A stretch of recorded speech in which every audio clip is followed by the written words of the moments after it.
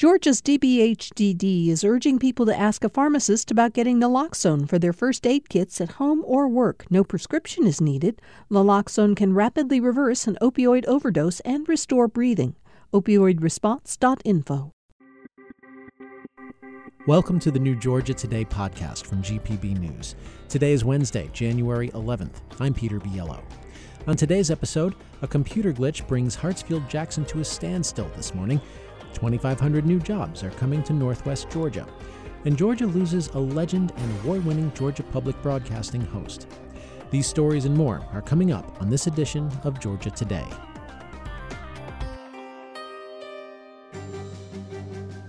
A computer outage at the Federal Aviation Administration brought flights to a standstill at Hartsfield-Jackson and all airports across the country this morning.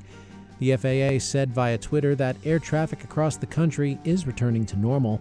The flight tracking website FlightAware reports that 438 flights within, into, or out of Hartsfield-Jackson were delayed and 33 were canceled. The White House said there is no evidence of a cyber attack at this point, but the president directed DOT to conduct a full investigation into the causes. The international solar panel manufacturing company Q-Cells plans to invest $2.5 billion to expand its plant in Dalton and build a new facility northwest of Atlanta. The deal with the South Korea-based company promises 2,500 jobs.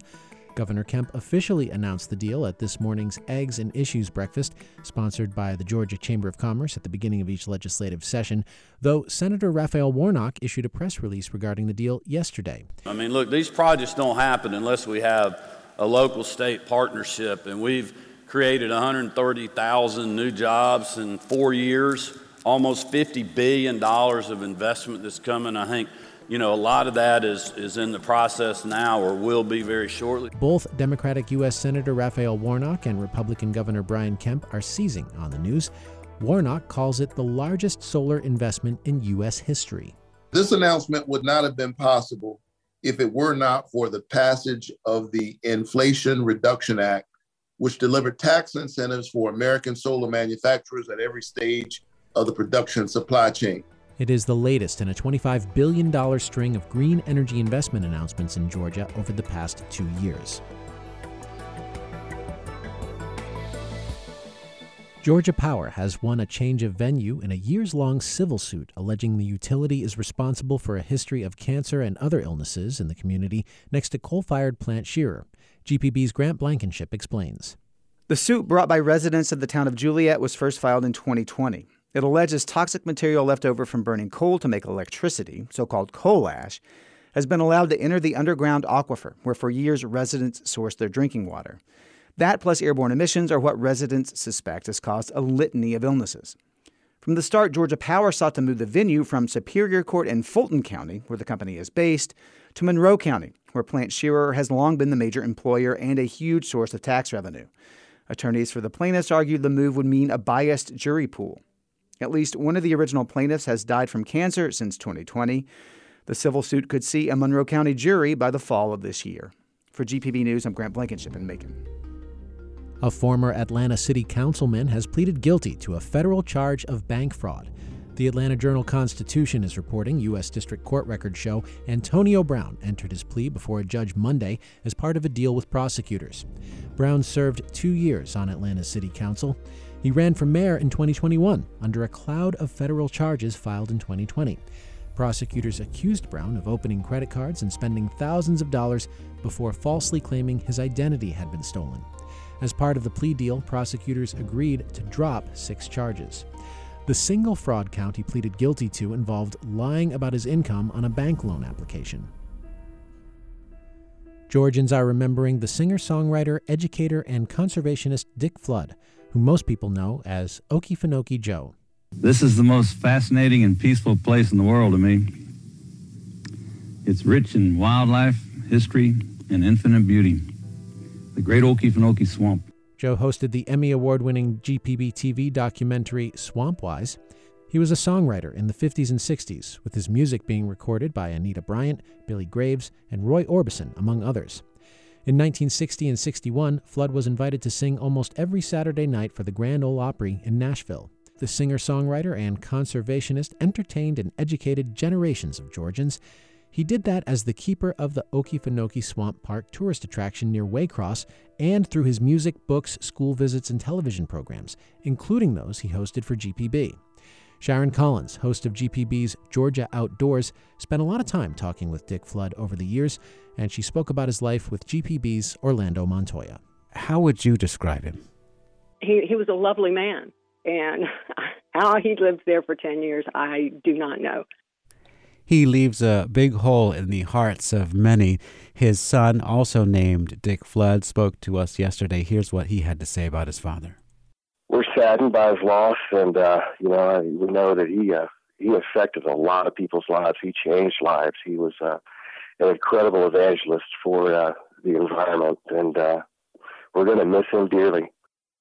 It's a sentiment shared by many. Sharon, can you talk about his work for GPB and how the evangelizing that he did on TV possibly helped change attitudes about the Great Swamp? I think he had a huge impact. In fact, my editor, there's a song he sings, and he ends it with forgive my voice because I don't sing very well, but he would go, swamp-wise, ha-ha, swamp-wise. Well, my editor and I could not get that out of my head, and thank you, Orlando, it's back in my head now. But he just loved the swamp, taught himself about the snakes and the land and why it was so valuable, the canals of water, and he gave of himself. He went around to schools, to libraries, and he was just a very sweet man. And he loved all the swamp's wildlife, the alligators, but especially the snakes. And he made a book about snakes and TV show about snakes, and of course, a song. Snakes aren't bad, snakes are good. We should learn more about them. We really should. A little understanding is all it takes. Come on, people, give the snake a break. What can you say about the way he made nature so approachable, understandable, something you Well, did? He wanted children to understand that these things weren't, we shared that love of snakes. I did a show called Snakes Alive, and I love to handle snakes, which, makes a lot of people think I'm nuts.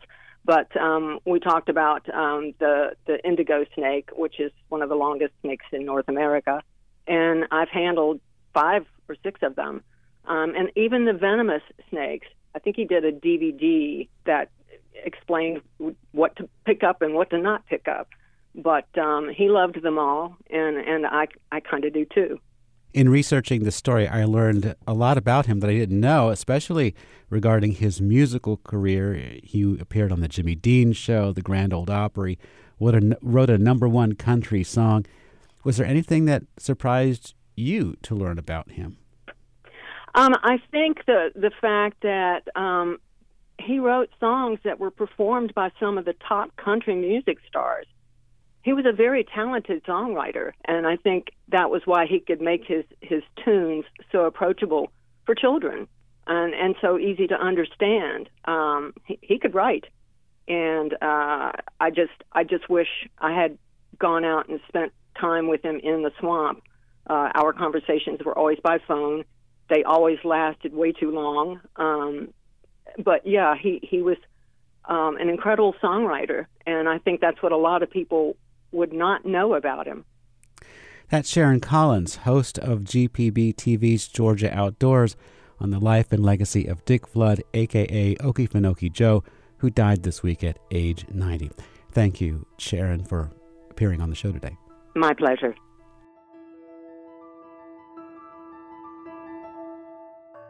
Celebrations are planned for Athens on Saturday after the University of Georgia's College Football National Championship win. First-year graduate student Michael Mozingo was among those watching the game Monday night. It just goes to show how dominant we are as a football team and the dynasty that is going to be building soon. Our offense was incredible. Free tickets to the celebration in Sanford Stadium were made available to season ticket holders this morning. The race is on for fans to get their championship gear celebrating the Dogs' repeat win. There are, of course, the shirts, hats, and hoodies, but there is so much more than the standard swag. For instance, for $900, you can be the proud owner of a recliner with a Georgia Bulldogs logo. Also, a print of Kirby Smart kissing the national championship trophies going for $200. Or for $10,000, you can buy your very own full-sized Georgia Bulldogs helmet covered in Swarovski crystals. You know, to add to your collection. There really is something for everyone. And that is it for today's edition of Georgia Today. Email us with any feedback you might have. The address is georgiatoday@gpb.org. And remember to tune in to GPB tomorrow morning for live coverage of Governor Brian Kemp's inauguration. That's 9:30 tomorrow morning on GPB Radio, TV, and our digital platforms. And for more news from GPB, go to gpb.org/newsletters and sign up for the Georgia Today newsletter. I'm Peter Biello. Thanks so much for listening. We'll see you tomorrow.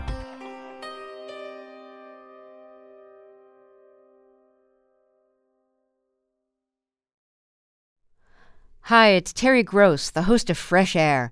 We bring you in-depth, long-form interviews with actors, directors, musicians, authors, journalists, and more. Listen to our Peabody Award-winning Fresh Air podcast from WHYY and NPR.